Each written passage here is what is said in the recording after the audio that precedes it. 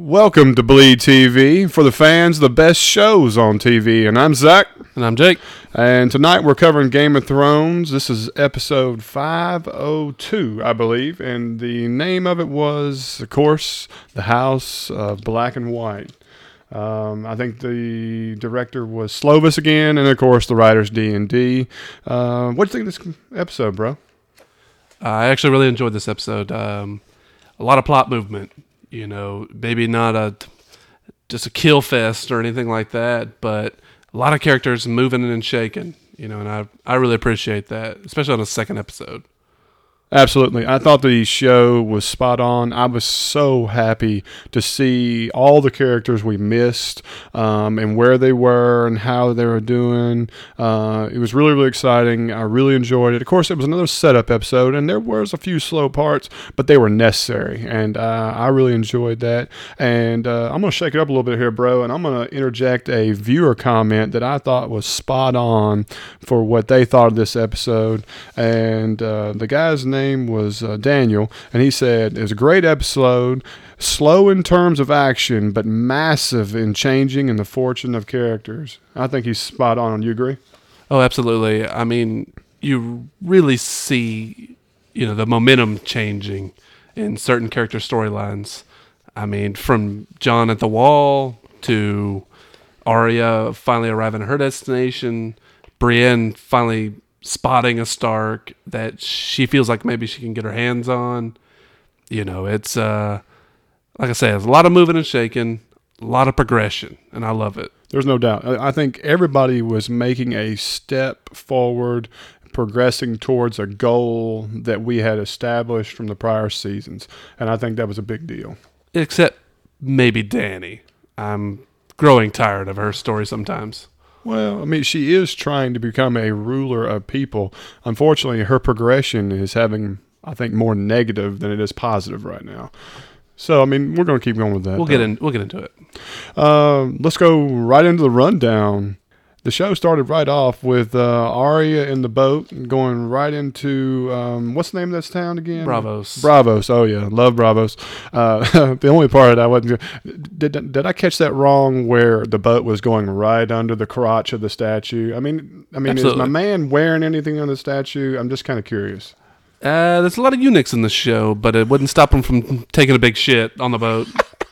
All right. Anyway, I just thought that was kind of strange that they make that happen. But anyway, they come in. Arya's just taking her slow ride. She's seeing the community around her. Everybody's just being productive, living a day-to-day life. Doesn't look like there's a lot of bad things or anything really negative going on. And she's looking forward to her destination. And, of course, then they arrived at this enormous building with the very unique door of black and white. What's the significance of this black versus white door?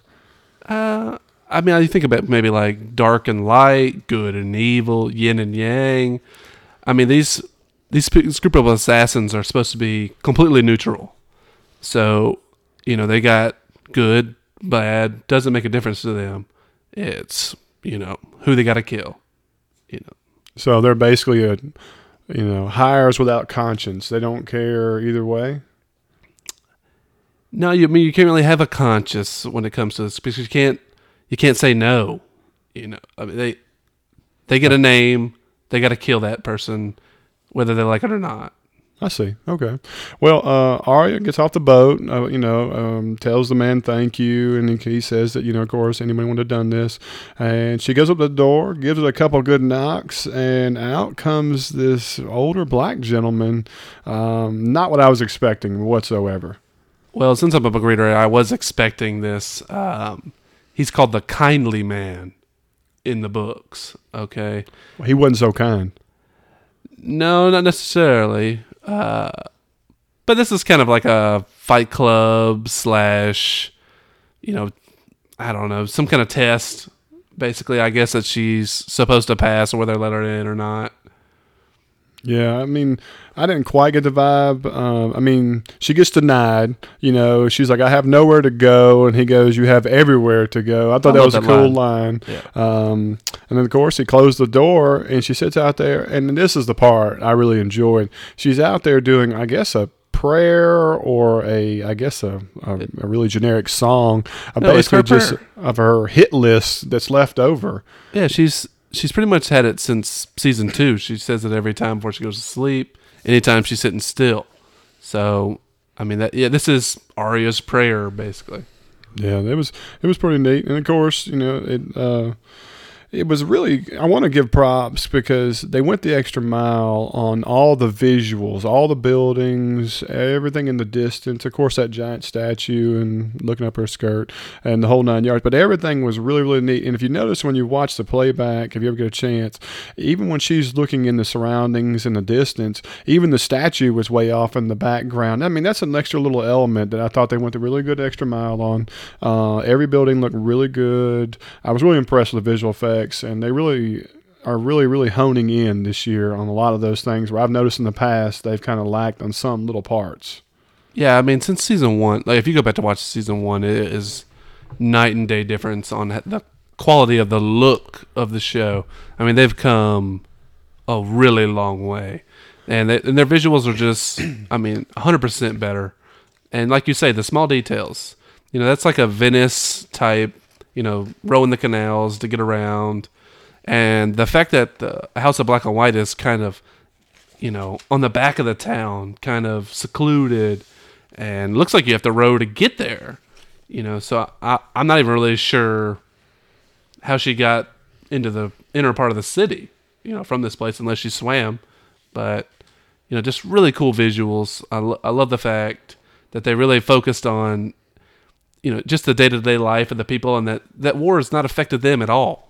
It's just, I'm going to cook my fish on the bank here, go about business as usual. Oh yeah, sack my grain, the whole 9 yards. It was really good. It was like a setup within a setup. It was necessary. It achieved its goal.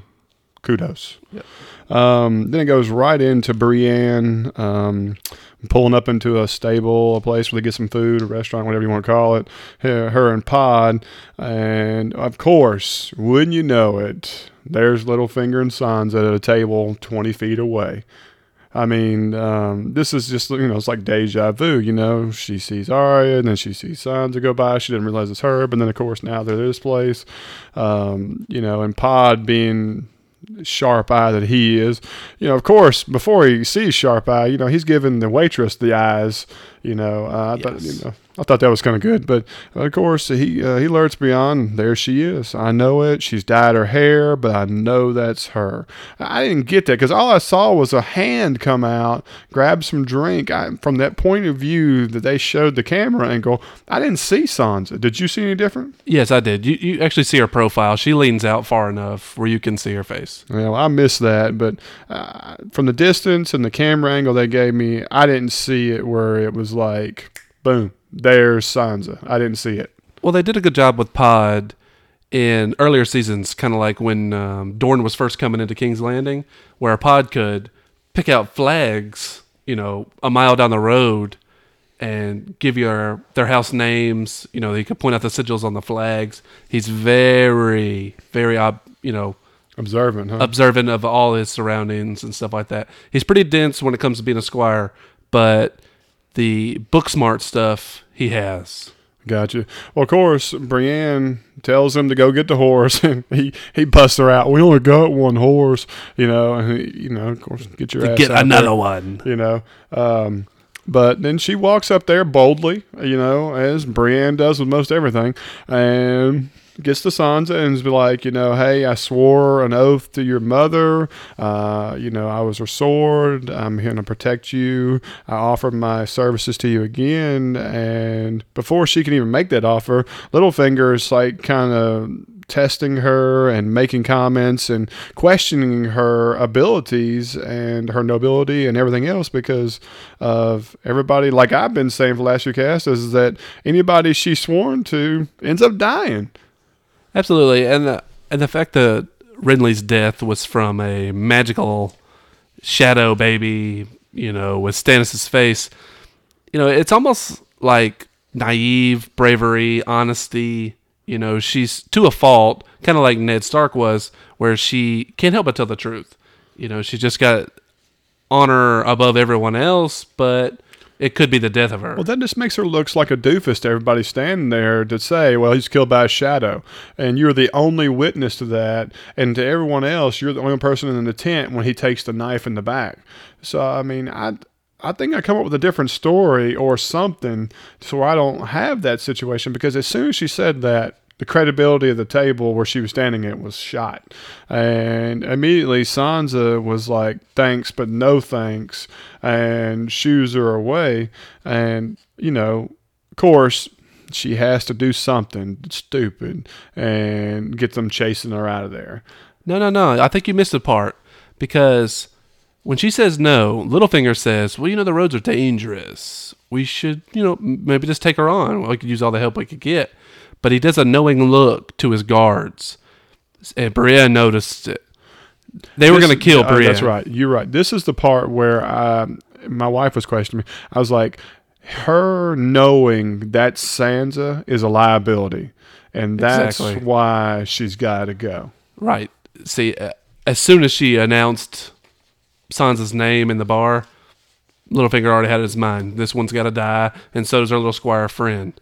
So as soon as she saw that knowing look and Sansa had already said no, that's why she busts through, starts cutting loose the horse's reins, and then cutting open guts and, riding people down. I mean, Brienne is a beast. She, she rides off. She loses a few of them. Pod and his goofy tail goes to the water and gets dumped. But in that process, she sees the caravan going off in a different direction, knowing which one to where it's headed, and goes back to retrieve Pod. And of course, like you're talking about, she runs down a guy who's about to kill Pod. And then I love the next guy where she breaks his sword after she slices his shoulder and then stabs him through the neck. And, of course, the blood effects were spot on. And it was really cool to see the blade come out the back of his neck towards the camera. Yeah, excellent angle. I mean, it was like, whoa, right there. And it was like money. I mean, it was, how many people have you seen somebody get stabbed and it's from a distance? And, yeah, that's good. And this guy is inches from the camera, the exit of the blade, the blood splatter. Way to go the extra mile. Way to do give the effect, that real emotion. Really, really enjoyed that part. I did too, and it's been a kind of a rarity. You see too much action on horseback, so you get little quick scenes of people just riding by, slashing and stuff like that. But to see an actual kind of a sword fight on two mounted people. Even though her sword just shatters his piece of shit, Yeah, I mean, that is one little part that was like, really? But it was worth it. Yeah. They went for it. I'll take it. I mean, you could say a bridge too far, but, I mean, she went through one time, one slice, homeboy's laid off the side of the horse. He's dead, Which that's another thing that does bother me about some shows is that, unless she lops his head off, he can take a complete slice across the chest and he's not going to be dead instantaneous like that. He'll laid off that horse. I mean, come on. She didn't cut him in half. If that sword could take another steel sword, I'm assuming, and break it like a pretzel, what do you think it's doing to his rib cage and his chest and his organs? I mean, okay, yeah, maybe he would lay there for 30 seconds and be like, "Oh, this sucks." Yeah, what a world! Dead fish hanging off a saddle instantaneously. I gotta be honest. If I got hit with a sword while on horseback and I fell in the mud, I'd probably lay there real still so she wouldn't hit me again. Wow. Okay. Anyway, it's a minor detail, but this is the things I look at. From there, of course, she tells Pod which way they're going. We're going to follow close, right, but not King's Road to the east. Then it rolls right into one of the preview scenes where Cersei and Jaime are at a table, and there's that strange box. Jaime comes up and pulls the lid on it, and voila, there's the stuffed snake, and with the necklace. Do like the line where I recognize it. Only two are made. One's on my neck, and one's at my daughter. I thought that was really, really cool. I think it was a good way to set that up. I agree. I was a little nervous. I wasn't nervous because I saw the preview, but I would be nervous if I came up on a strange box from Dorne, knowing that they're unhappy with us, knowing that they're poisoners and, their background, I would cautiously open that box. I'd probably call in some little BS guard. Stooge to come in there. Hey, open that box for me, man. Love you. Yeah, some nameless extra to come in and, hey, man, come get some acid blown on your face. Exactly. It's Pandora's box, as far as I know. Yeah, really. I mean, it can have some kind of dust in it, and you're toast, Yeah, I've seen too many. I've seen The Mummy. I've seen Indiana Jones. I don't open shit. Yeah, I mean, come on. No doubt. But anyway, so Cersei in her usual form, I'll burn their city to the ground if they harm her hair on her head. And Jaime comes up and says, I'm going to go save her. I'm going to like that. And of course she criticizes him, you alone, da-da-da-da. And he, of course he goes, who said I'm going alone? And then it cuts away from the scene. I like the bravery. It does announce that all of her children he's the father. That I didn't know all that. I thought there was a mix and mingle, but I guess that's just me. I mean, you call yourself a fan. How would you not know this? I'm telling you, I thought at least Robert had at least one. I mean, I guess they're all Jaime's kids. I mean, Robert is a fertile guy. I mean, the guy had 20 kids per witch, and we've seen several of the bastards, or we know of several. Why his junk not working her? Only Jaime's? I mean, only bro sister work? All right. Well, if you go all the way back to season 1, there is a story she talks about to Catelyn when Bran is thrown out of the tower, but when he falls and he's in his hospital bed basically. Where she talks about they did have a son, but it didn't survive through the birth. Okay. And you hear Robert broke his hand smashing the wall when he found out the son had passed away. But she also talks later on about how Robert would only ever try to sleep with her when he was drunk because he wasn't necessarily just fond of her, but she would either kind of get graphic, but she would just squeeze it out or not let him finish inside of her, or she would take Tansy, which is basically the medieval morning after pill. Oh, okay. Okay. So she would allow Jaime, to impregnate her, but anytime Robert would take her, she would take care of the situation. Gotcha. Well, see, I completely missed that, so learned something today. Of course, Jaime says, I'm going to Dorne. That's the end of that. Then it goes right to Bronn. Smash cut. And his futile attempt of throwing stones across the water. I don't know if you actually watched this. I went back and checked a little bit. I think maybe 1 out of 8 throws actually had a stone that skipped. I don't know. It wasn't impressive, by any means. But then you meet this, and I hate to say it, she seemed a slight dim bulb of a young lady that, didn't speak of high maturity, and then talked about how somebody still pulls their hair, and it was obvious he was in it for the dowry, by no doubt. Okay, this is Lawless Stokeworth. Okay, now you have to go all the way back to season 2. Now, do you remember when Joffrey was like going through the town and everybody was hungry, and then somebody threw basically a cow pie at his face? Do you remember that? Vaguely. Okay, well, Sansa was pulled off her horse, and they tried to rape her. Then the Hound came in and cut the guy in half. Oh, of course, I remember that now. Okay, during that same time, they tore a priest apart, pulled him out of his wagon, tore him apart.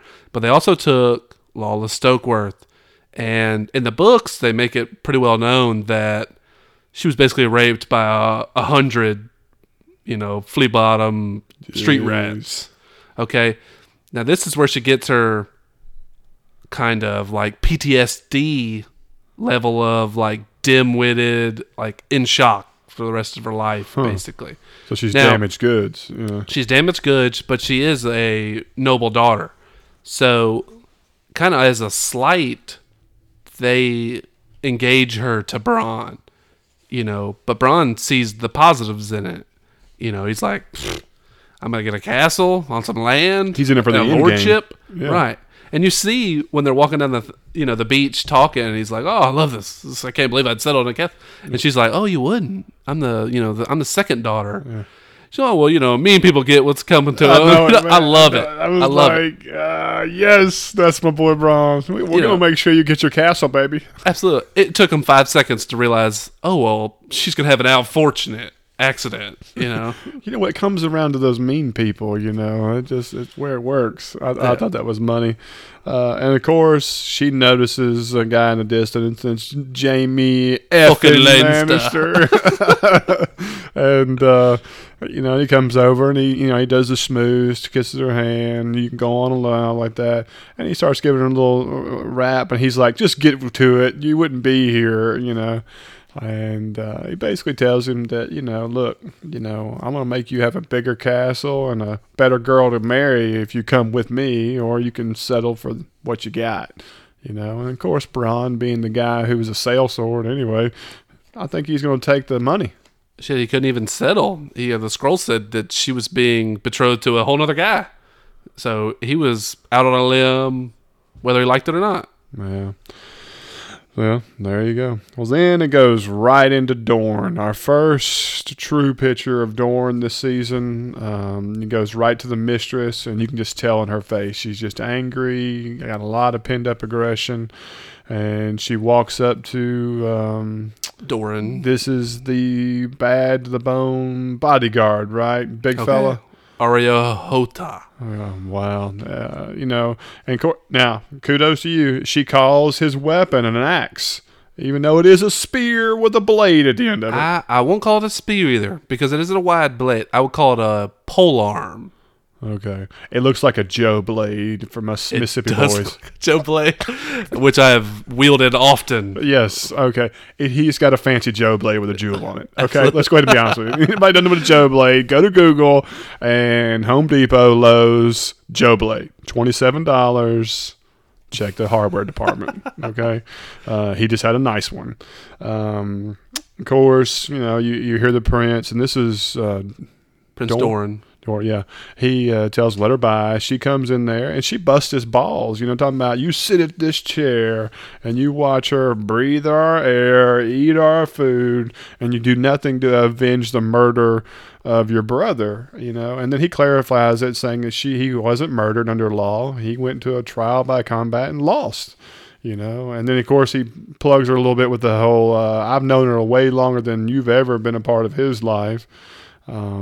And yet she still kind of jabs at him with some pretty hard-hitting comments. I think this is a different location. She's dead. I mean, if she's talking to Stannis that way, toast. She's talking to anybody at King's Landing, toast. I mean, it was kind of a unique situation. Yeah. He's supposed to be the most subdued brother, the leader of the people. It's supposed to be a kinder, gentler people. But also known for their hardy fighters, and you see, he looks over at his bodyguard and says, no, don't cut her in half right now, let her by, that won't help us anything. Why not? And did you notice that he was in a chair on wheels? I didn't notice that. Okay, it's not guaranteed, but it's pretty much shown that he's in a wheelchair, okay? And the reason why he never went to King's Landing originally was supposedly because of his gout. In the books, it is well known that he is stricken horribly with gout, where he can barely walk. And a lot of times in the books, his big bodyguard totes him around. Like when no one's around. Really? And, meetings are over, he'll carry him to his bed and stuff like that. So he's like an FDR leader of Dorne? Absolutely. And it's not that it's secret, but to not look weak, he doesn't let his bodyguard tote him around other people. So I'm not sure if they're going to do it in this show, because the actor's actually a really good actor. I look forward to seeing him. So if they don't give him standing and walking parts and stuff like that, then it's going to be all a mental thing. You're going to really see his leadership side and his, skill at planning and things of that nature instead of a warrior. Gotcha. goes right into the Danny's area over there with a scene with Grey Worm and what's her lover's name? Dario. Going down these little alleys and streets, and obviously they're looking for harpy assassins and so on. They bust into one door after having a good little cool dialogue, and they walk in. And I thought this was really cool where they have the analogy, the comparison of you can't search for something because you don't understand what fear does to a person because you don't have it. And he, and of course he walks over to that wall and stabs through that little part and hits the guy in the leg. I thought that was really neat and kind of explained how not being afraid could be a weakness. Absolutely. But a lot of it was also showing that the Second Sons, who are, vagrants and drunks and, mercenaries, can kind of blend in more with the locals. When Unsullied, you can see from a mile away, they have no personality. They all wear the same uniform. They all look the same.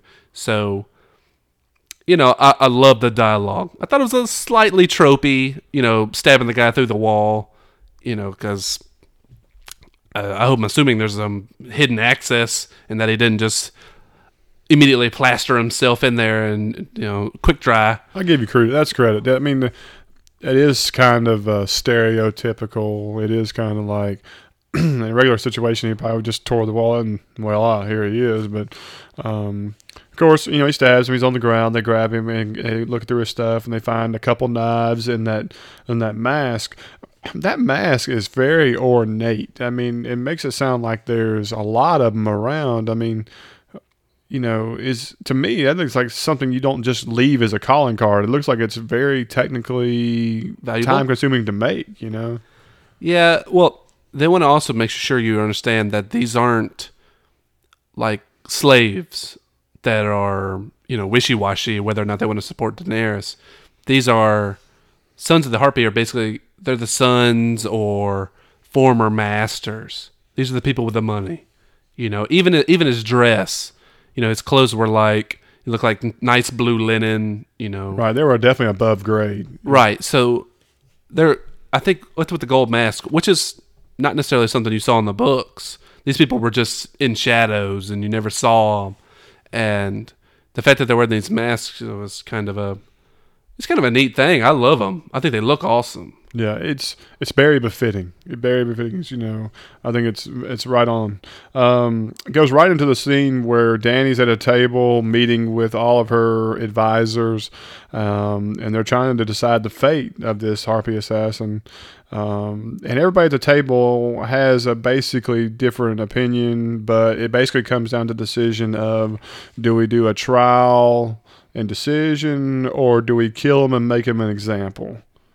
What was your first gut reaction or your opinion on that? Well, I mean, honestly, I thought it was more or less torture him for information, which I guess Dario has already done. But, when you actually see him later, he doesn't look too worse for the wear. So he couldn't have, gone flayed man style and peeled his skin off and tore his junk off or nothing like that. So he's...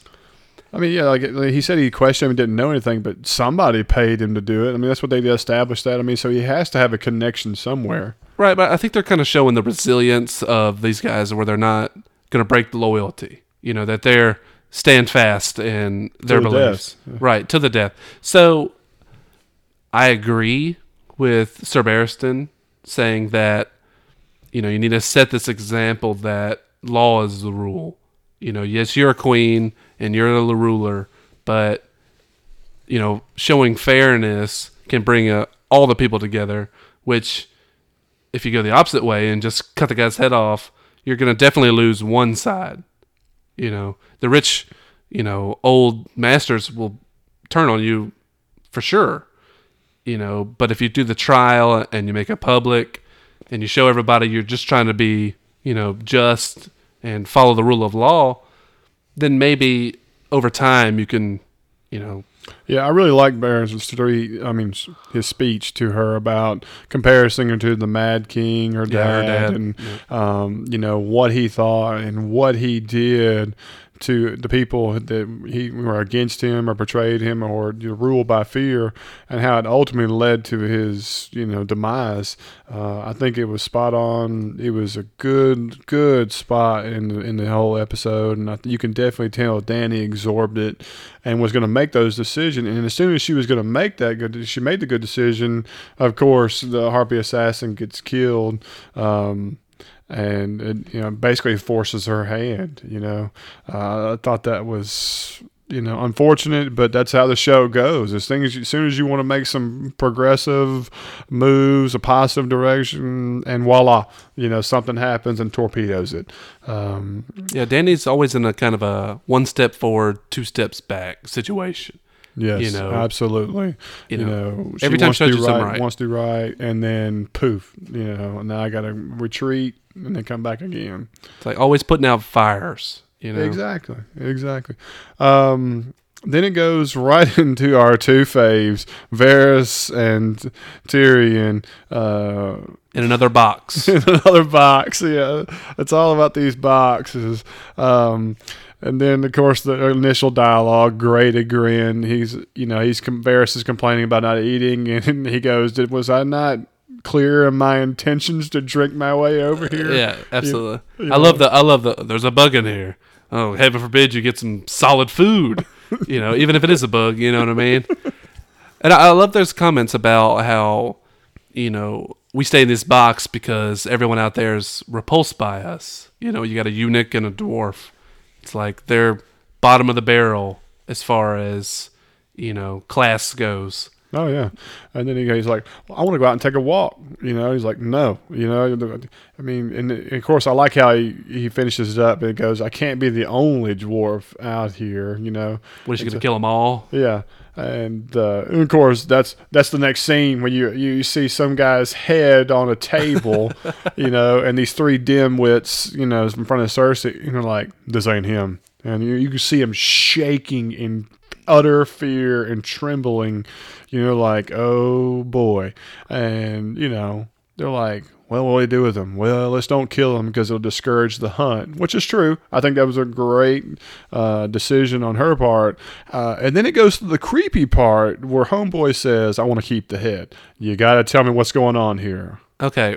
First off, if I was those guys, I'd have shit my chainmail in a heartbeat because they soiled their armor. There's no doubt. I'm gonna give you the analogy from the Holy Grail, but yeah, the homeboys soiled their armor. There's no doubt. So first off, you're dealing with Cersei, who we all know is like a monster, but you're also down there in Qyburn's laboratory, where there is a massive white sheet covering a massive white body over in the corner, which a lot of people probably missed. Okay, so I'm assuming that's totally missed this. I'm so going back to watch this. It's such a small second of a part of it. So right? am I saying this is the mountain under the sheet? We're assuming it's the mountain. Okay, so there's all this creepy shit all over his lab and stuff like that. You probably have heard his reputation about being removed from the Citadel because of his black arts and studying some blood magic and things like that. So I would be worried, first off, by Cersei. Second off, that I don't want to be anywhere near this guy who wants to, prod and poke at me and steal my organs for some experiment. Keep heads. Right. It's like the governor off The Walking Dead here. All right. And then so you get this head, which is kind of cool, too, because you see that there's a fresh gash across the face and nose. Like these people were trying to make it look like Tyrion, but the wound is way too fresh. So it's like, obviously this is not him. So, but I love it. I love the small details, of. Yeah, it was a lot more to that scene than I'd ever realized. And so I'll definitely be hitting that again when we get done here.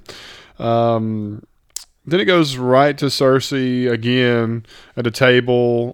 This is evidently where, like back in the first couple seasons, this is the king's table and he's talking to all of his heads about, she's filling in, of course, and she's basically creating her own party or her constituents for the king, naming that one guy for Master of Coin, and then she goes right to talking to her uncle And this was an awesome scene to me. I mean, this guy really pops up, stands up to her, and wants to make her the make him the what do they call it? Master of War. Master of War. After she denutted that other guy, Pycelle, that weakling old scrubbler fellow. Ugh, the guy just drives me nuts. I mean, every scene he's like a bottom feeder, giving information about this, that. So it's the next opportunity. It's just. I was kind of happy to see him squirm and have issue with everything. Yeah, since she's taken power, he's pretty much done nothing but squirm. Yeah, I mean, waste, oxygen thief, in my opinion. But anyway, so the uncle, looks at her and goes, "You want to make this little party? That's fine, but I should be talking to the king, not some mother of the king. You have no power, no authority over me. And if he wants to summon me, come on to Castle Rock, and I'll come on back." And he just walks out on her. I mean, made Cersei look pretty little right there. Absolutely. This is one of the only people other than Tywin that's ever come down on her before and called her out on her BS, because you could see, she's just buttering up Tyrell and putting him in a Master of Coin, which is a useless position right now. It's unnecessary. Plus, the Tyrells have the money. They're the money guys. So it's good to put him in that situation so he can feel a little more open-handed with his money. So she's placing people around. You got Qyburn as now the new Master of Whispers, which he's, like I said, he's a creepy dude. How does he find out secrets? Varys had his little birds, but Qyburn's probably a torturous, experimenting, psychopath. He has his ways of getting information. Right. It's not the typical way. Yeah, it'd be a painful way, I'm assuming. Yeah. Sick. Yeah, but I do love, like you said, with Kevin Lannister. First off, great scene with the dialogue, really well written. I love him dressing down Cersei. It's wonderful. Yeah. And I can't remember her name. The Cersei, the actress, Lena Headey. Yeah, Lena Headey. She does a really good job of wearing her emotions. I mean, because when she was talking to Amal, you could tell she was, blowing sunshine, signing shoes, the whole 9 yards.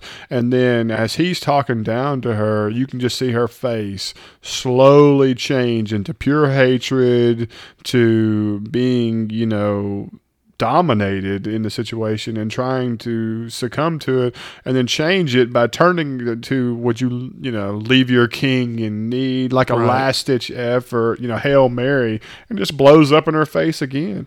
Yeah, she's the queen of RBF, which is resting bitch face.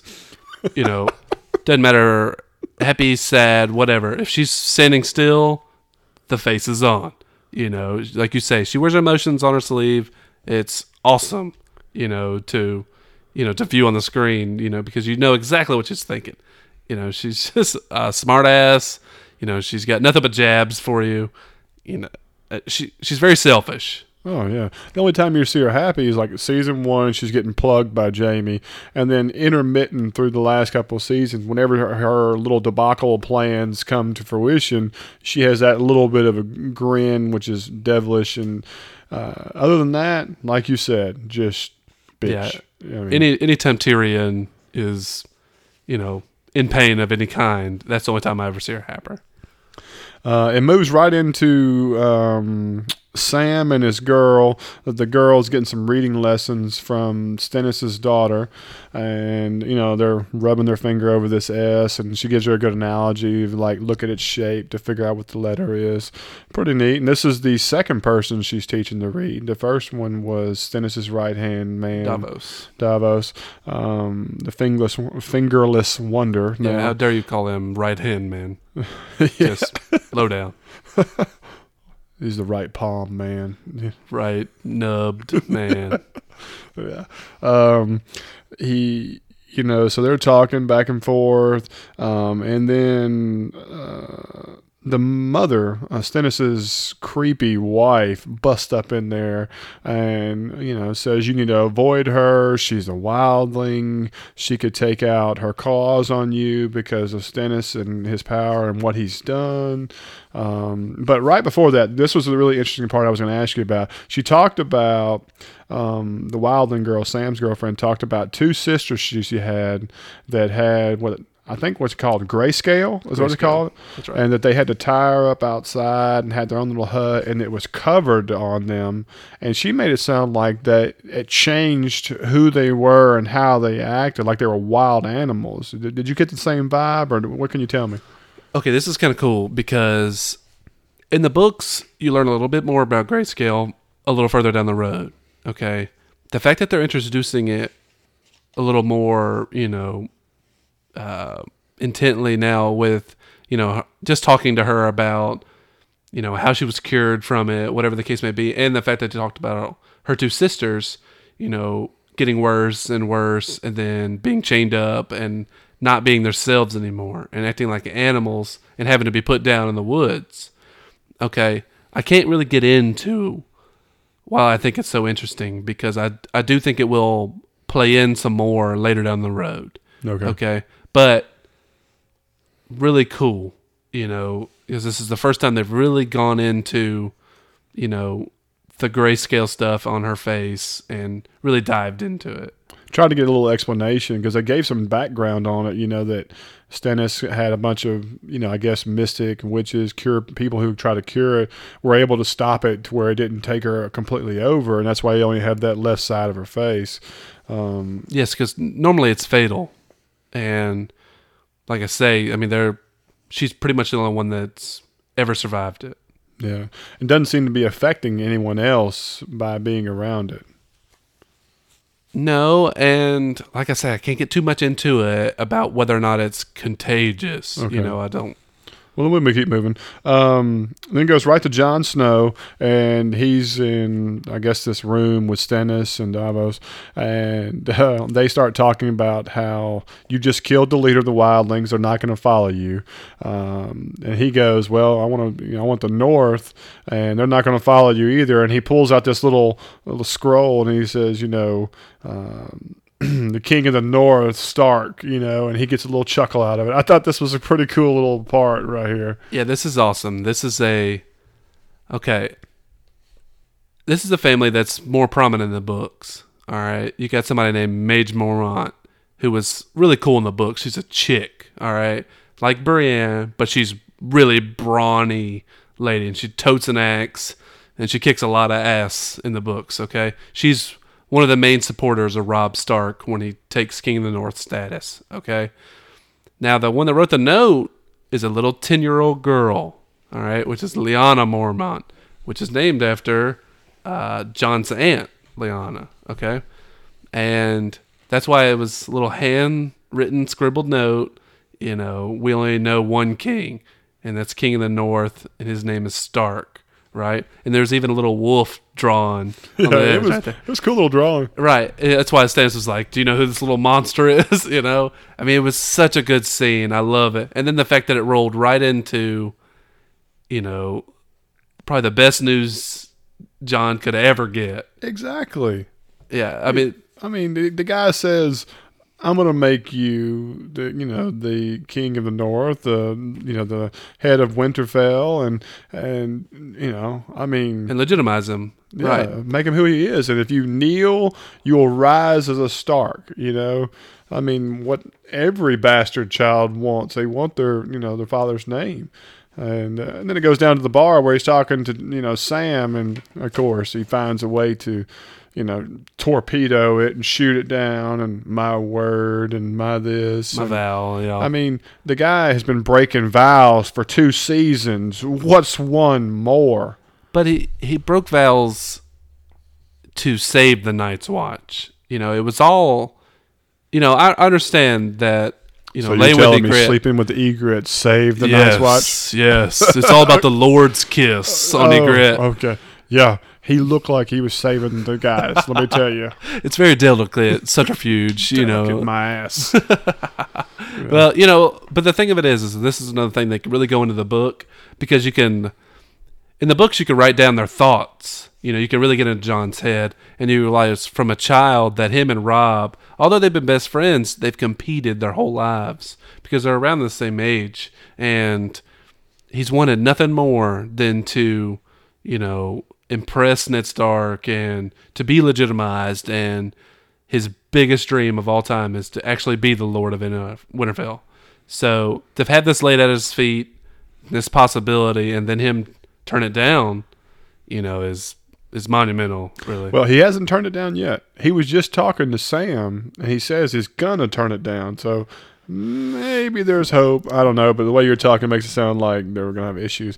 And then it goes right into the part where he gets done talking to Sam about how he's gonna say no, and they get right to the vote. Where they're trying to choose Lord and Commander of the Night's Watch, and the blind guy. What's his name? Aemon.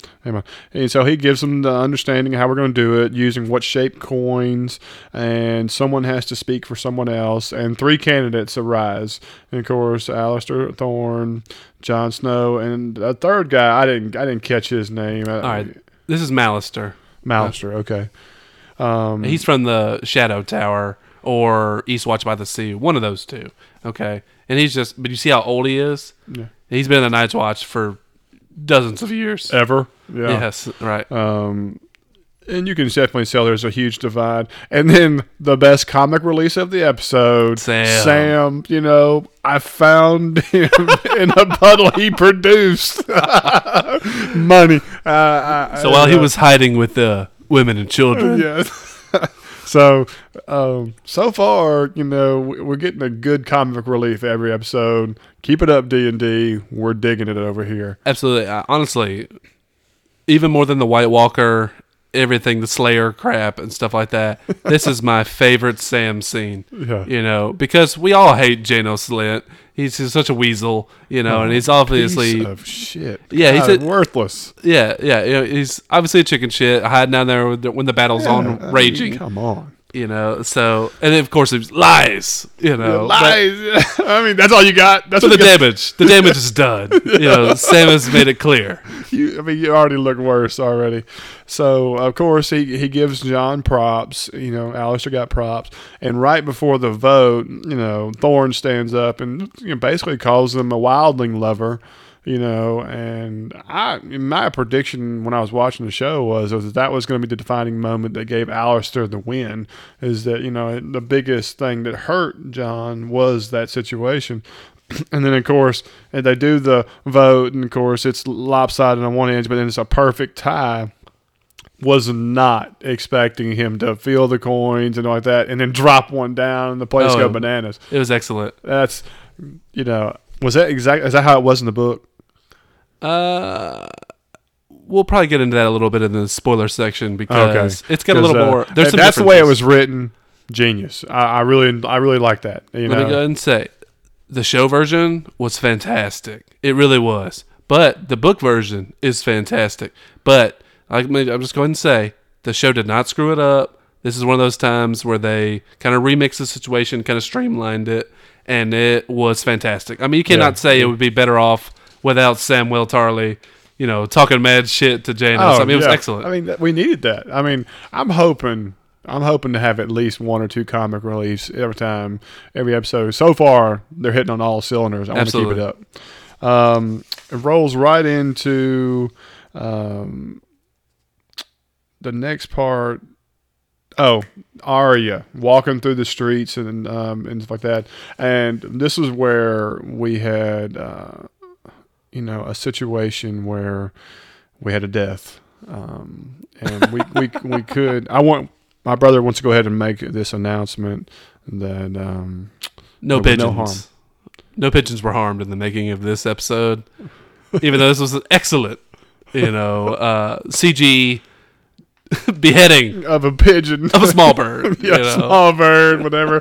I don't understand why they keep it. Anyway, these three thugs, of course, they walk up on Arya.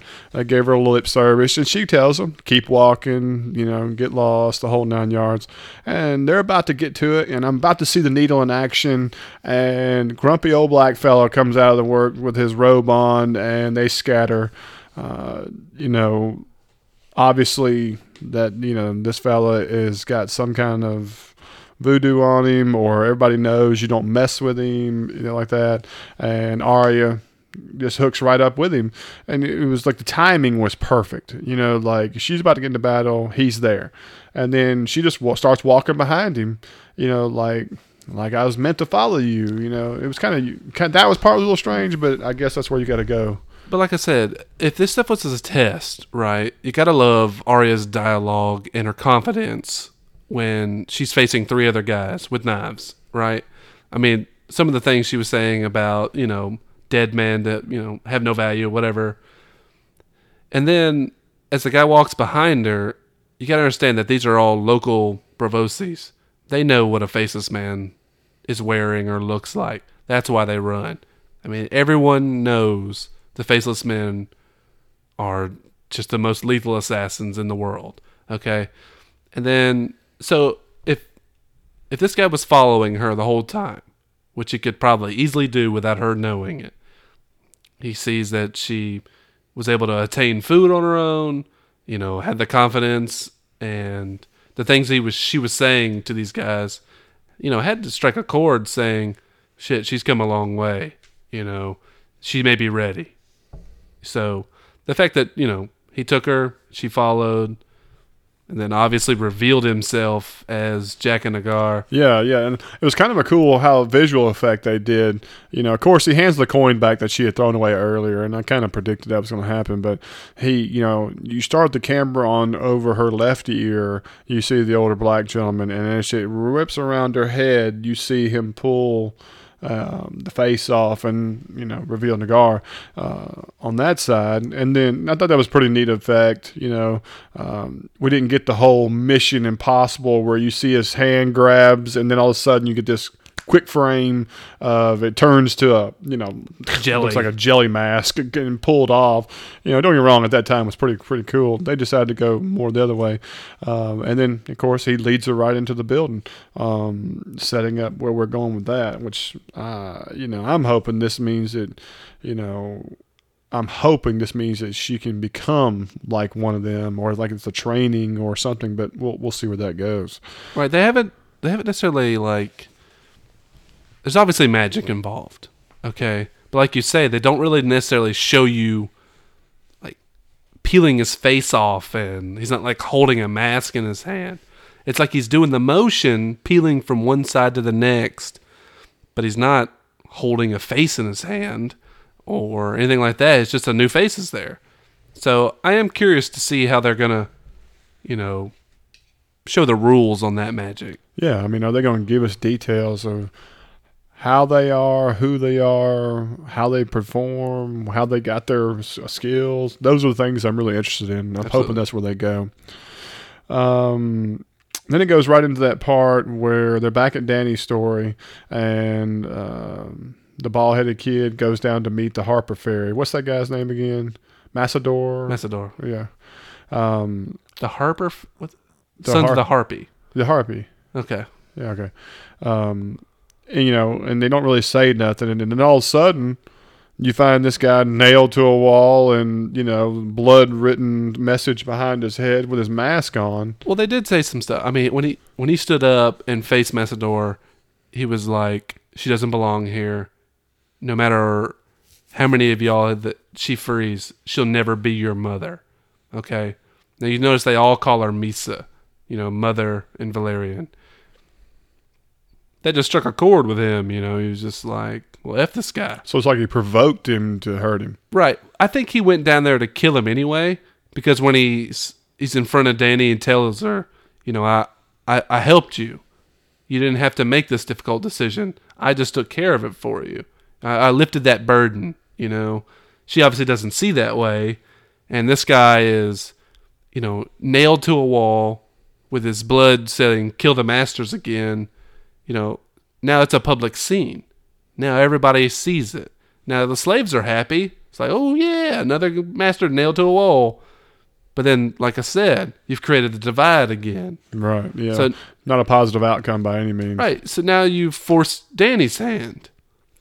And I love that dialogue between the two about, the law is the law. Right. I mean, you're not the law. I'm not the law. The law is the law. Right. And take him. He's got to go and stuff. And then leads them to walking out to the common area where she addresses the crowd and explains that he took a life, and for this, the punishment is death, and there was that long pause. Do I really do this? Should I be going like that? And then you can tell she's hesitating and not 100% confident in her decision. But yet she does follow through, and whoop, out off goes the head. And you notice they didn't show it. All you heard was him swing and a thud of something hitting the ground. Right. I think it was okay. I was kind of hoping to maybe see something. I thought for sure they were going to do like the distance shot where you see him like a good 100 feet away. Yeah, you see a small head fall. You just see a lump fall over, but they didn't do that. They went more for the audio part of it, and then tripped me out with everybody going to the snake sound. Yeah, the hissing at him. Yeah. I mean, what is the significance of that? Well, it's effective. That's a common crowd thing. They'll hiss at you when they're, displeased with you. Disapprove, huh? Right. It's just disapproval, basically. But I noticed it's not like they were mad at her. It's like they were taking their aggression out on the upper class, more or less. Or were they actually trying to attack her? I know they were shielding her and stuff, but it didn't seem like they were going after her. They were going after the other half. Well, I couldn't say that they weren't after her as well. They were hissing at her. Now the masters didn't give a shit. They were happy he cut his head off. You know what I mean? But because they were happy and these were hissing, now they're trying to get at each other. And then you got Unsullied protecting her because she's in the middle of it. And then when you see them leaving and they're holding shields above her head, it looks like slaves and former masters throwing rocks and stuff. Yeah, they were throwing some rocks at her. So, you have to assume that, percentages of both crowds are still pissed at her, and are turning it on her. So yeah, it was there was some really cool shots where like Unsullied were smoking some people, hitting one guy got hit in the face and jacked his nose and face, and they were showing some really cool hand-to-hand combat. I really liked that. I really liked how they showed that the Unsullied were so disciplined and how they formed their shell over her and everything. It wasn't like it wasn't haphazard by any means. Everything was strategic, planned, well-trained. It was impressive. I thought that was really cool how they went about that way. It adds that little bit of extra sprinkle to the show. Then it cuts right to Dany, like up in her chamber, and it's dark outside, and she's walking outside. And, of course, big fella shows his face. Oh, Drogon. Yep. Turns around and sees him. This is where, when I was reading some feedback, and I was even checking some online stuff, this was the biggest split of opinion right here, was whether or not Drogon was accepting her, or, it was another example of him fleeing, her loss of control. My opinion looks like, she was happy to see him. He came back. And he stuck his head down there, sniffed of her, did like that. I didn't see a rejection. I saw, oh, hi, I'm going back to what I'm doing. What were your thoughts? I don't think it's 100% either way, but from what I saw, first off, what brought him back? Like, what drew him in? Can he feel something? Like, can he feel that she's in danger or in strife or stressed out about something, or there's a connection? I'm assuming there is. I hope so. I hope she still has a little part of that. So, when he lands and he doesn't immediately light her on fire and start eating her, he kneels down. She's reaching for him, yeah, and he's kind of like smelling her, kind of like a strange dog would or something. And she gets pretty close. It's not like he like screams at her or bares his teeth at her and like that. He just kind of takes off and flies. He does nothing aggressive towards her. No, there was no aggression I wouldn't see. And, I mean, we obviously know he's an aggressive dragon, lighting kids on fire and attacking every livestock he can get his hands on.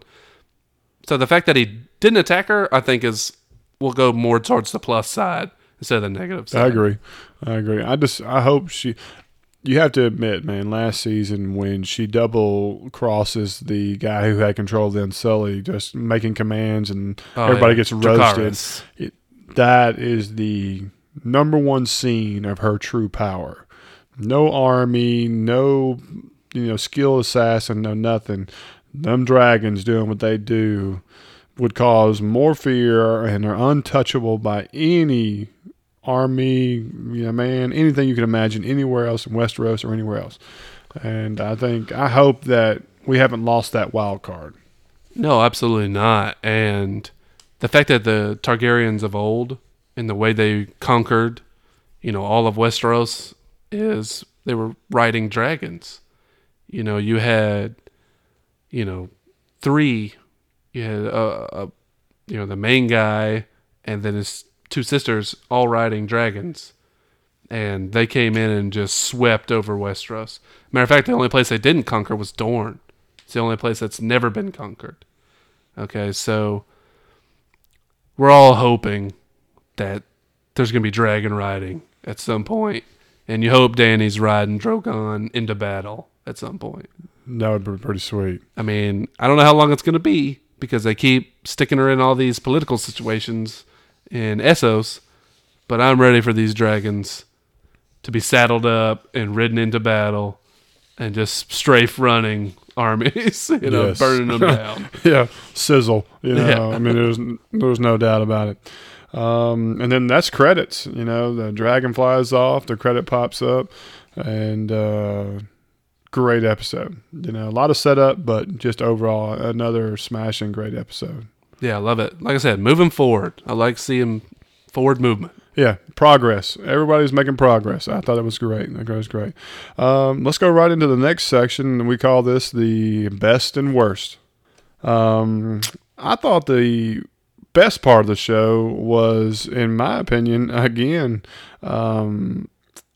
the dialogue. I mean, we're not seeing a whole lot of action, but the dialogue everywhere is spot on. I hate to say I'm repeating myself, but, the commentary, the comedy, the interactions between these new characters we're not used to, it's continuing and improving. I wouldn't think I would say that again after the last episode, but this one, I mean, think about it. Sam, his guy, Jon and Stennis, Varys and Tyrion. I mean, all this, and then of course, Barristan Telek talking to her about the Mad King.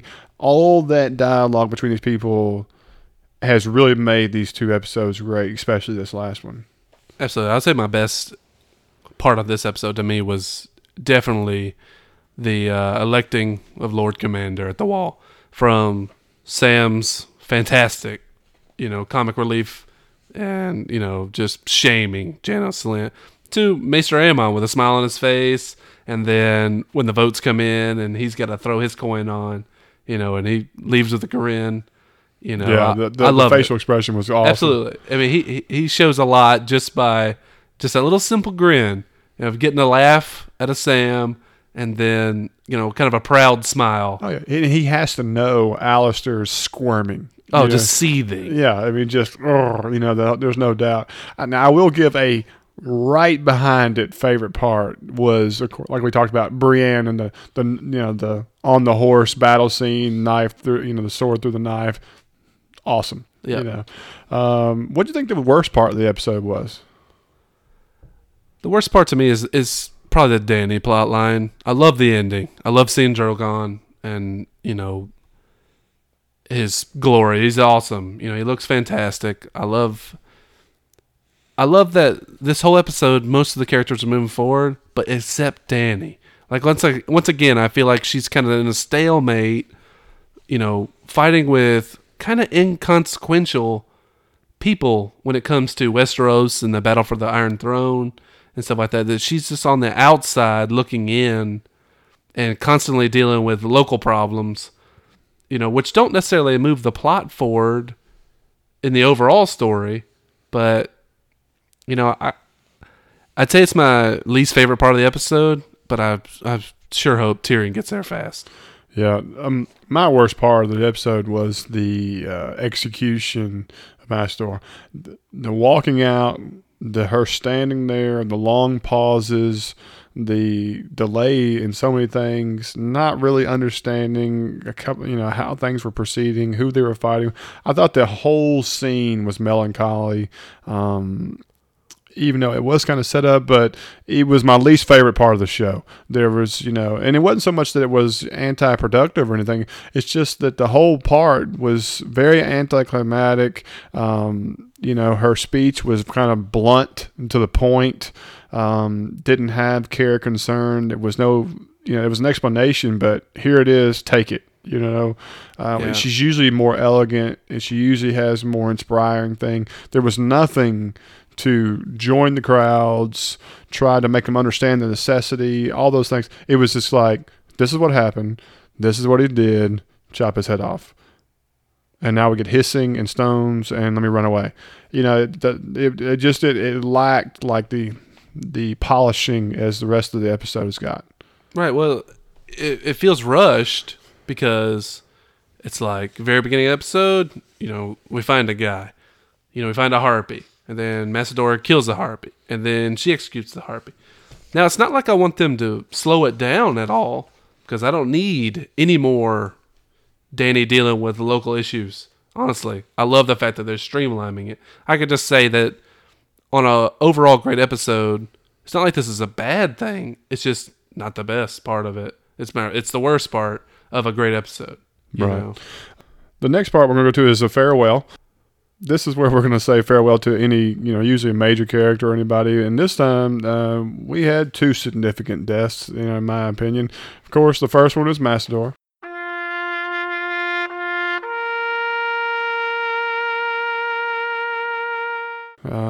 Unfortunately, he was beheaded, sacrificed in front of everybody. Well, I guess really not sacrificed. I guess he was just basically executed in front of everyone. An example. Basically. Yeah, example made. But sayonara to him. And, of course, we want to make sure that we are PETA friendly. And we want to say goodbye to the poor, poor pigeon that was unmercifully slaughtered and taken care of by the needle. But we want to say goodbye to the pigeon as well.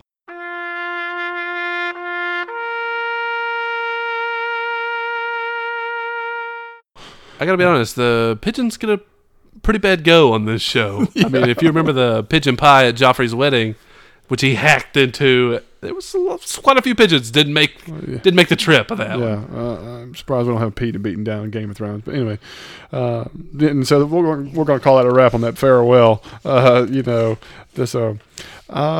think we go right into the feedback. Looking forward to this, but I think we had some good stuff.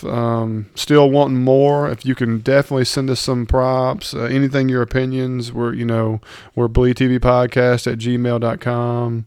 We're also at Bleed TV Podcast on Twitter. We're also on Facebook. Hit us up. We got several here, but we want more. Keep hitting us. We're gonna reply and keep knocking it out. One of the first ones I got was this was from Star Real.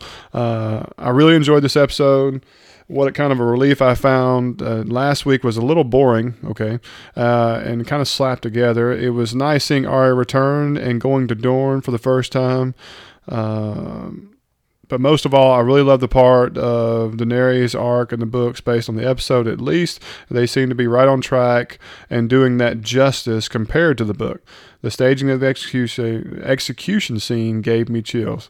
You agree with this comment? Not at all. I'm actually kind of the opposite, to be honest. I don't love the Daenerys stuff at all. I do. Arya's one of my probably top two favorite characters, and I love having her back. But I gotta be honest, they're kind of going slow with her too. It's not like it's a bad thing. I like seeing the setup. I wouldn't want to see him just open the doors and let her in. But I mean, it took a little time to the episode before they even, had the reveal of Jaqen, and then she actually walks inside. I'm right there with you. Unfortunately, Star Wheel, I'm with my brother here. I thought the execution scene, like I just said, was the worst part of the episode. Yeah. I thought that of all the characters they showed, I'm the most fascinated by Arya, where she's going, but it's at a snail's pace where she is, and Dany's stuff. I'm not a book reader, so I don't. I know that you're saying they're giving her justice, but I'm not feeling how they're going about it. I'm hoping there's more to it, or we're getting something that's going to come up that's going to create that everything we've done so far has a value. But we'll have to see how that goes. I mean, the stuff about Dany in the book is slow as crap too. I mean, it is sluggish pace, So yeah, I think they're doing it justice. They've changed up a few things, I think to streamline. But if she is still in Meereen this entire season, then my God, I've had my fill for sure. And we're on episode 2. Yeah. Here's another one about kind of Daenerys. This is B. Melanie. Emilia Clarke didn't put in a convincing performance in this week's episode. I didn't feel she or the script made a good enough case for the cold-blooded execution. She also looked weak in fleeing the scene after the execution, and nothing like the Dragon Queen. The crowd was melodramatic, and at one instance they were calling her mother. 20 seconds later, they wanted her dead. I think this falls right into what we just said. Exactly what I kind of thought was the worst part of the show. I think Melanie's on point. You agree? I agree with some of the stuff. I can't just hate on the dialogue because I love the Barristan, writing and talking to Daenerys about her dad and things like that.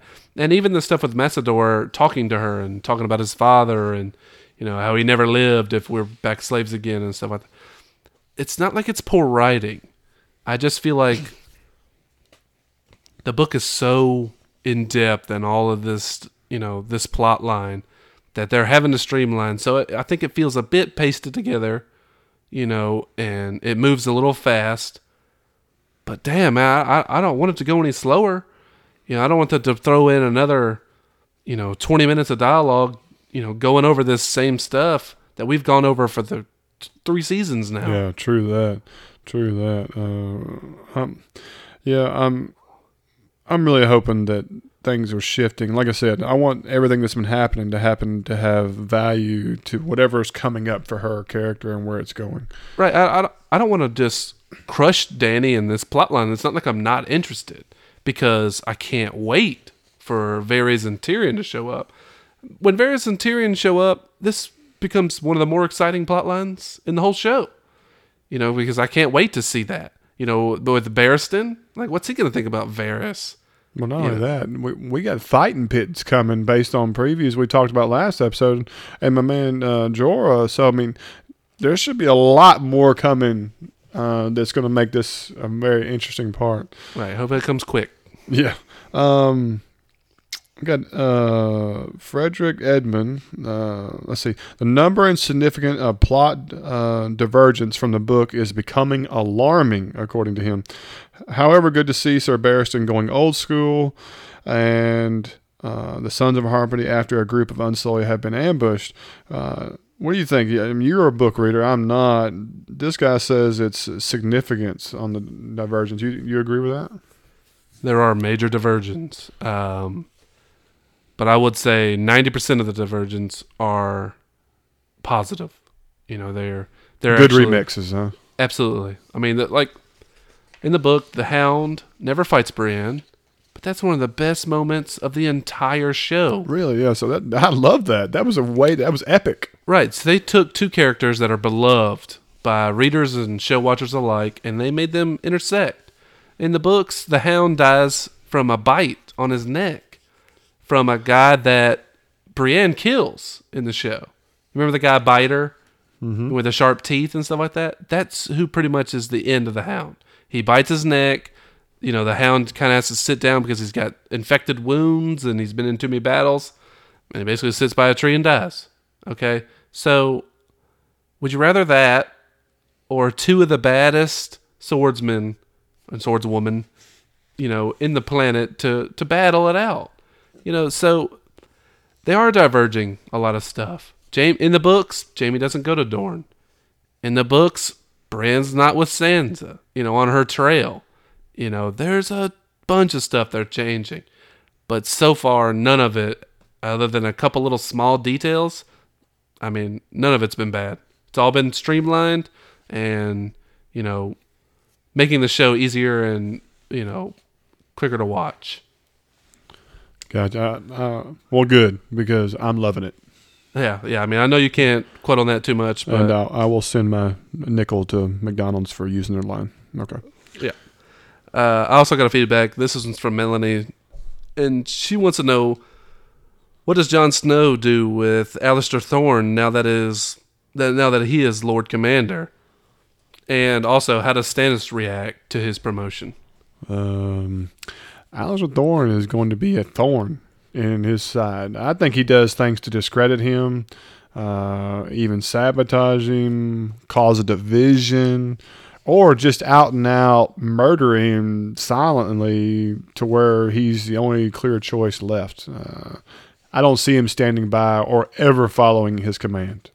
Right, so I can't really comment on this too much, but so you don't think Alistair will follow any command that Jon gives him? I think he does if he's in a public setting where by defying him, it could put him in trouble.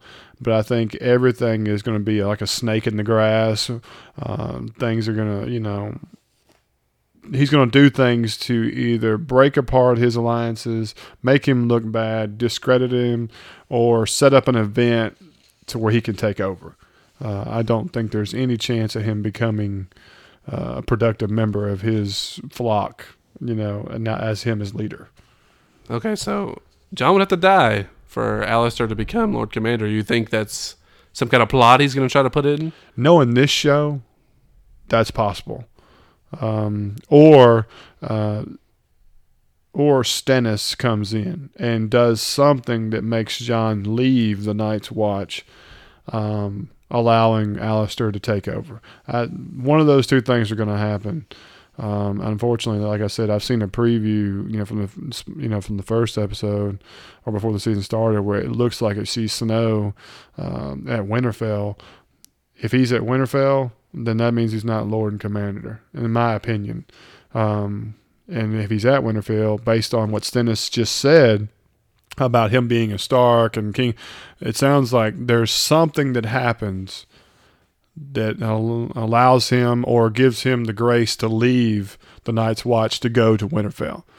And personally, I hope that's what happens. I hope him staying at the Wall. I think the Wall's done its part for the show. I think its next part will be if White Walkers come or this and that stuff. But I think it needs a new surrounding for Jon or something new to spice up that story. As for Stennis,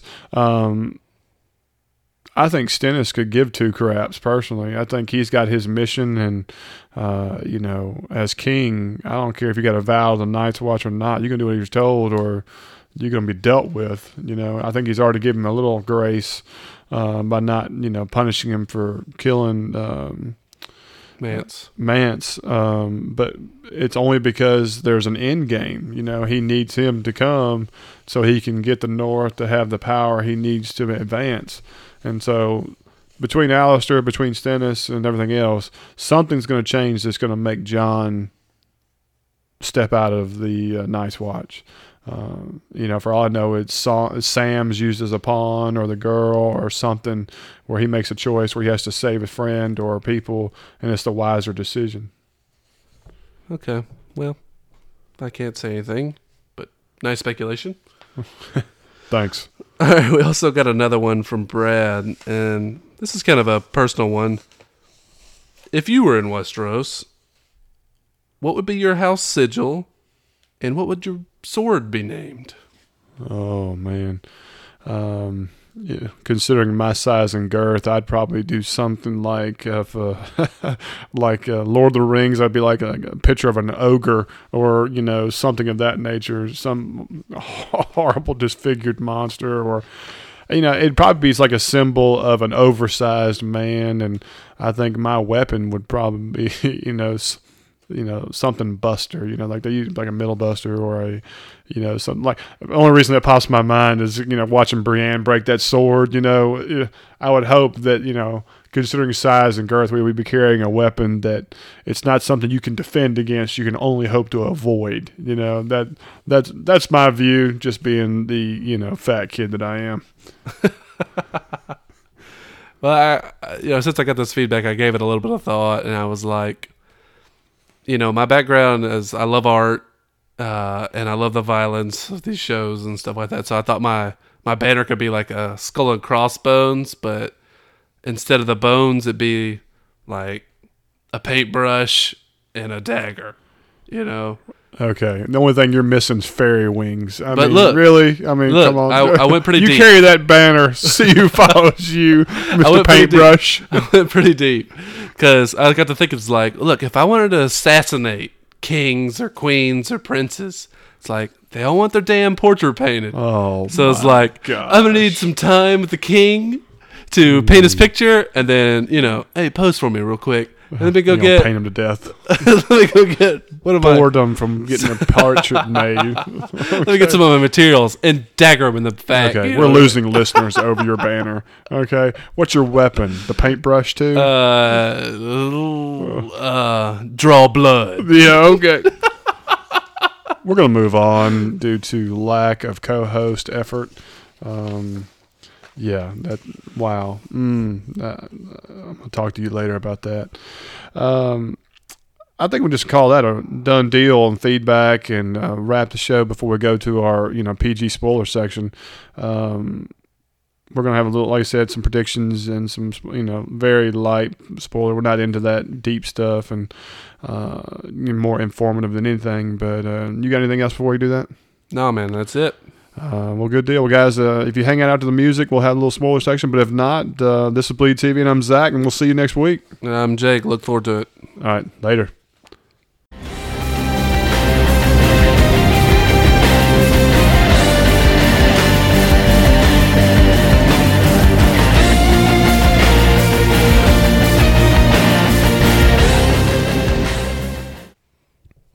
All right, and we're back. I think the first part we're going to do in the spoil section is going to be them predictions.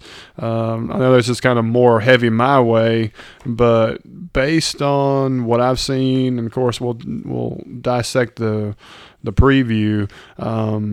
What I see coming up, of course, is the only characters we haven't seen yet, of course, is Greyjoy or Reek, whatever you want to call him. I think we got to touch on that. I really don't hope to see a whole lot.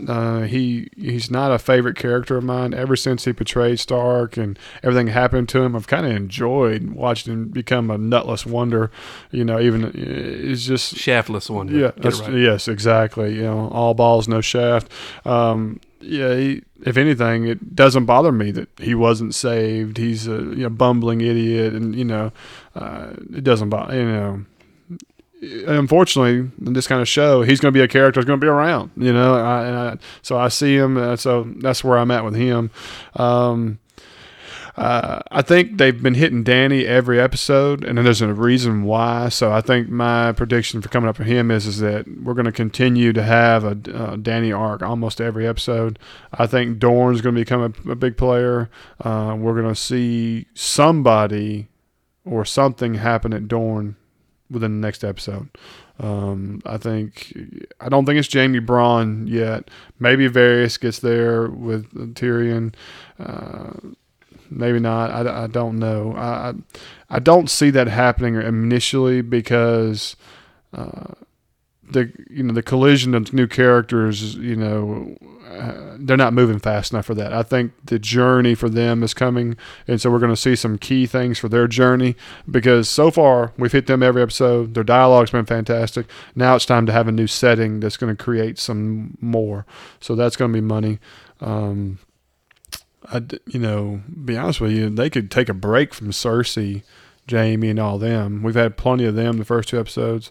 I think, of course, we saw the preview, so Arya is going to meet somebody new.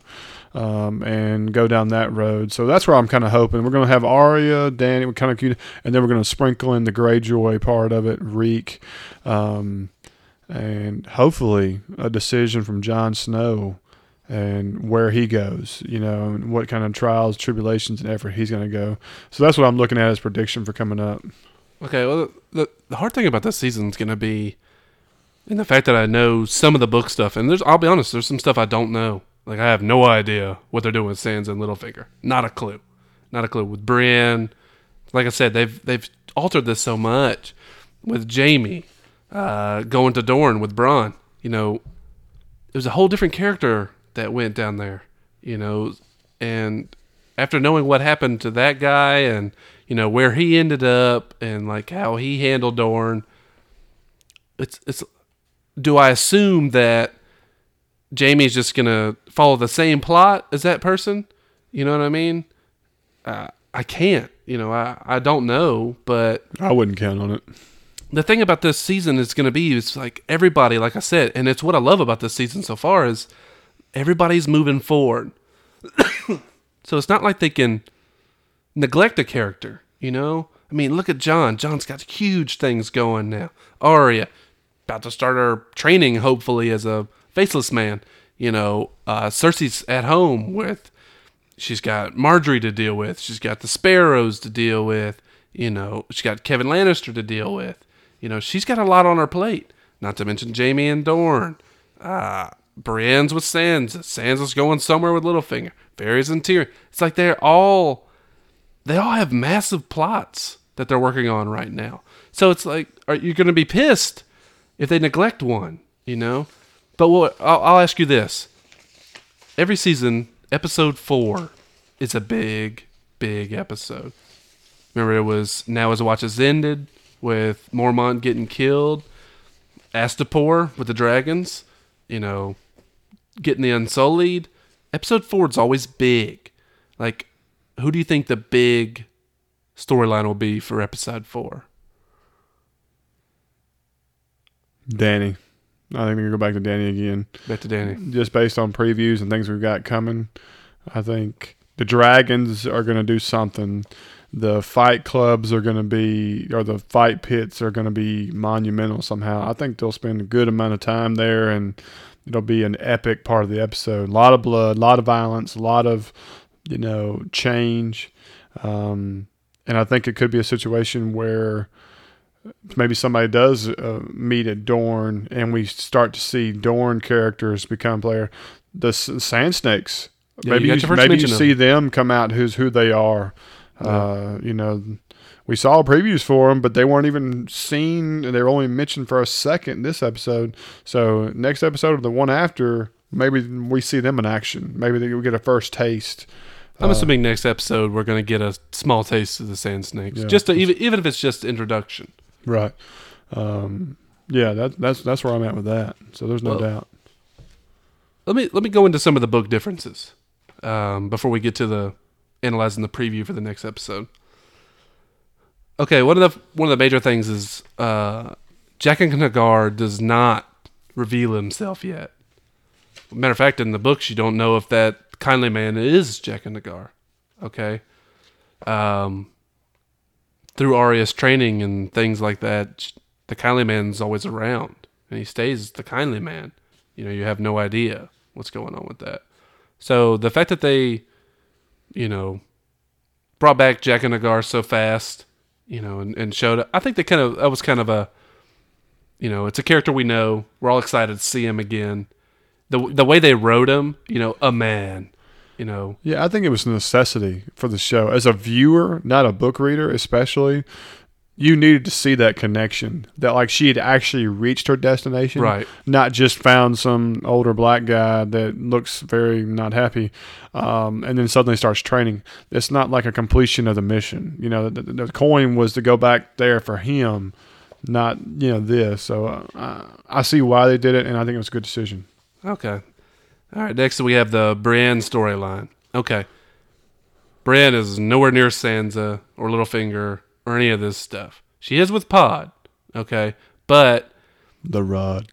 They actually go on this ridiculous search to a place called the Crab Isles. Okay. And it leads to nothing. She ends up going like all this way, following some guy she meets at an inn who says, I know where she is. You just follow me. They get all the way up there, and they're just like some robbers, and they were going to rob her. And she, of course, cuts them all down. Skewers them. Huh? Yeah, it's just a mass murder. And Pod kind of shows his bravery and helps out, once again throwing some rocks at people, but landing them, like nailing dudes in the head. Oh, I mean, we're not going to see the same effort where he's like, and the ball, Yes. It just goes like 3 feet to the left. The only Yes. thing we're missing is the announcer. Yes. Yeah, that's a bit outside, Yeah, he wouldn't make it in the Sandlot. Yeah, it was a major league pitch, if you know what I mean. But once again, another shift from the storyline that maybe could be better for Brienne. Okay, now there's another major character missing that I would love to have seen in the Brienne storyline, but we might not get, because I don't know where they're going from here. Okay, all right, Massador. He's not in the books. This is a whole new made up character. Okay, they have a much bigger small council for Dany in the books, made up of her normal people, but then they added in all these Gascari people, which are the Marine people, okay? From former slaves, soldiers, and former highborn people, right? So instead they just throw in Massador, and he kind of just is the door into the issues she's having. So it's kind of streamlined, but there are some characters that are involved in the Marine plot that I do miss. Like, for instance, the soldiers in Marine that are on Dany's side, they all wear helmets of different animals or insects. It's really cool. Like, one of them will be a bull head, one of them will be like a mantis head and stuff like that. And it's kind of neat because there's anonymity amongst the soldiers.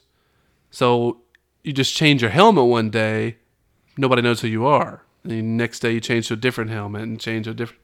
So there's like this, there's kind of like, yeah, you're on our side, but we can't tell who you are because you're wearing a different helmet. Now some of these guys are really cool in the book, and I kind of do miss them.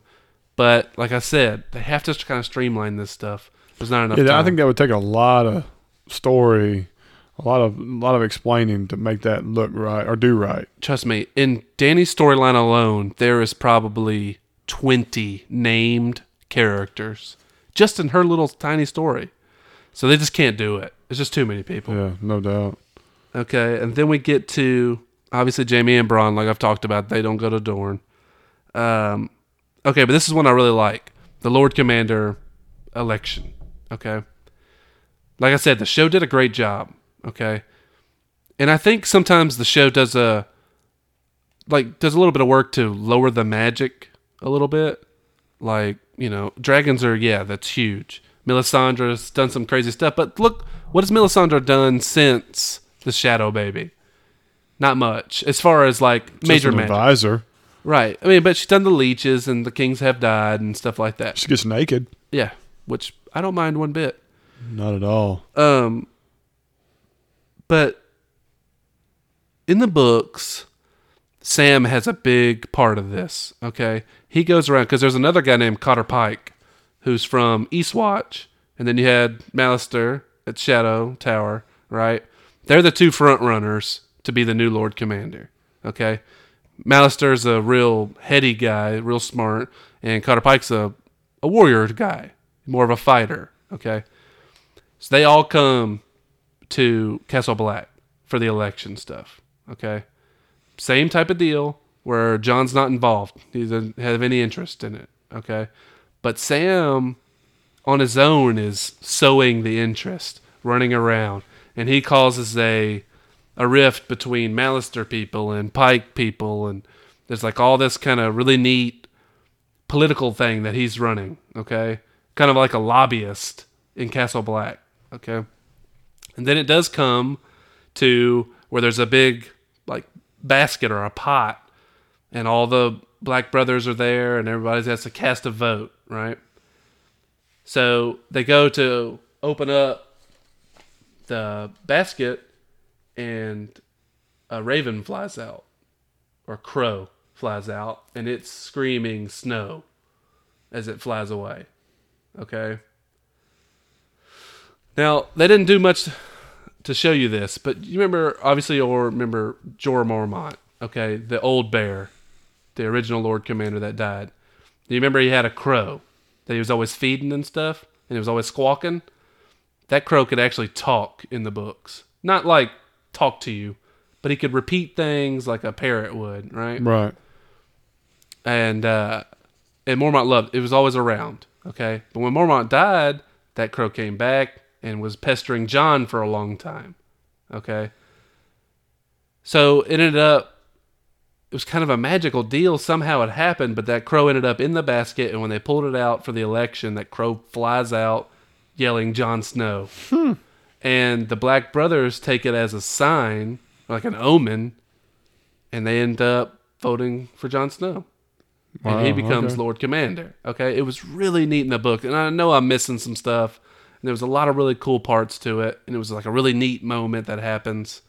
So like I said, it was really cool in the book, and it was really cool in the show. They didn't mess it up at all, but just it was a big difference. Yeah, that's a unique way of going about it. I think either one could have done well. Absolutely. In the books, they kind of there's more to do with like Ghost, his direwolf and things like that. They're kind of showing you a little more of the magical aspects about the connection of Jon and Ghost and things like that. You know what I mean? So I don't know. That was my last book difference. It was just really cool. I really liked it. So. Yeah, no, that's awesome. Yeah, I mean, like you said, the way they did it in the show was awesome. Was one of my favorite parts of this episode. The way you explained that right there could have been really cool.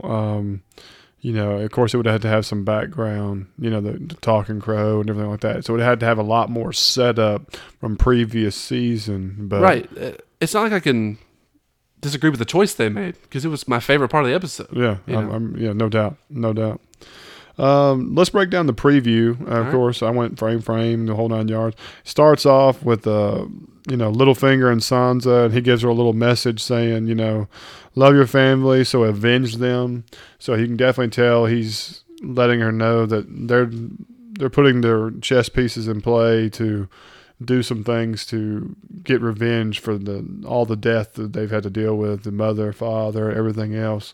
Okay, so who do you think that is? Who's the key families needing avenged? Considering who's left and she knows, Cersei's got to be at the top of the list. To me, I don't know. But they're avoiding Cersei, so we know it's not Cersei. It's true.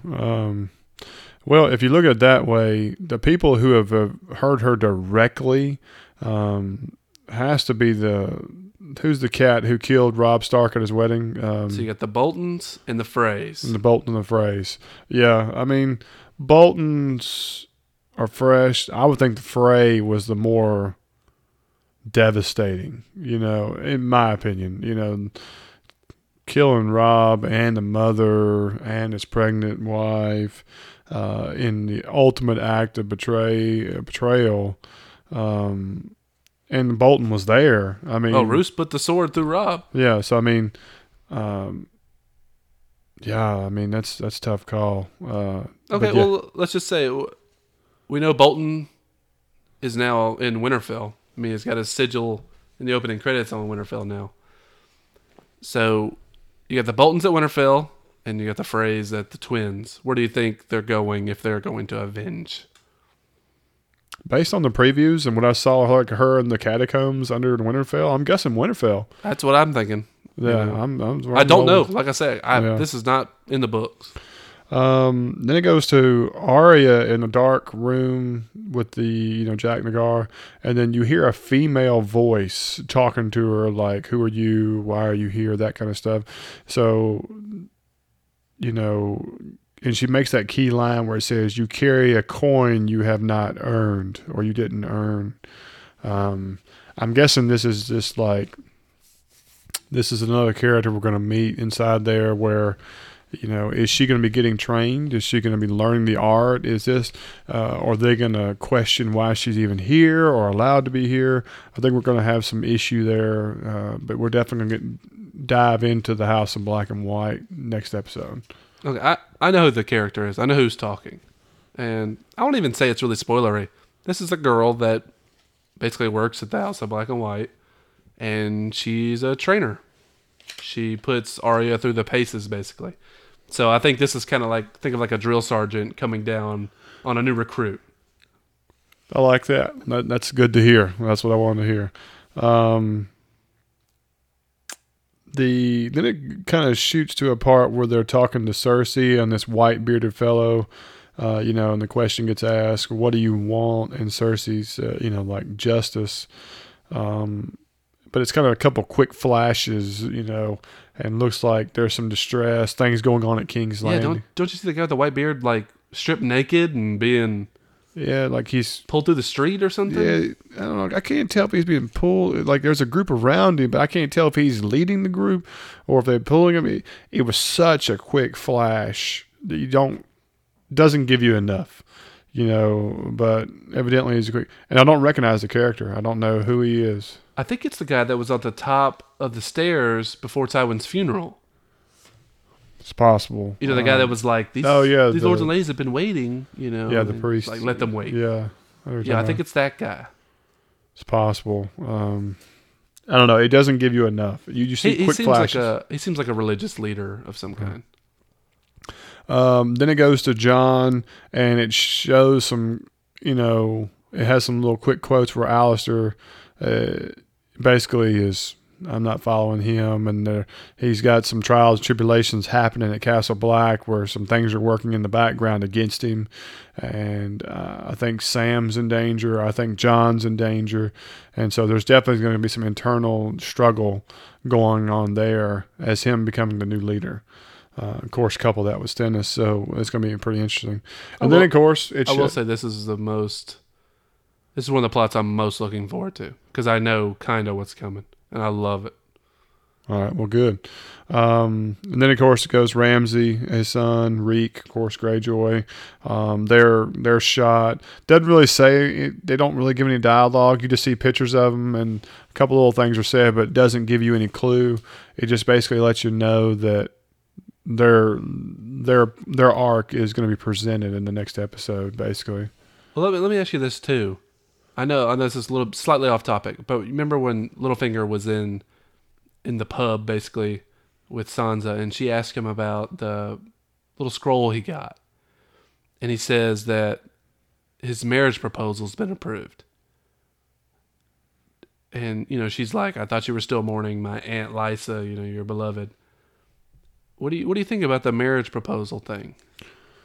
Well, considering he's a guy who's already, for every move he makes, he's planned ahead of it, so I'm guessing this is just another strategic move for him to gain more power.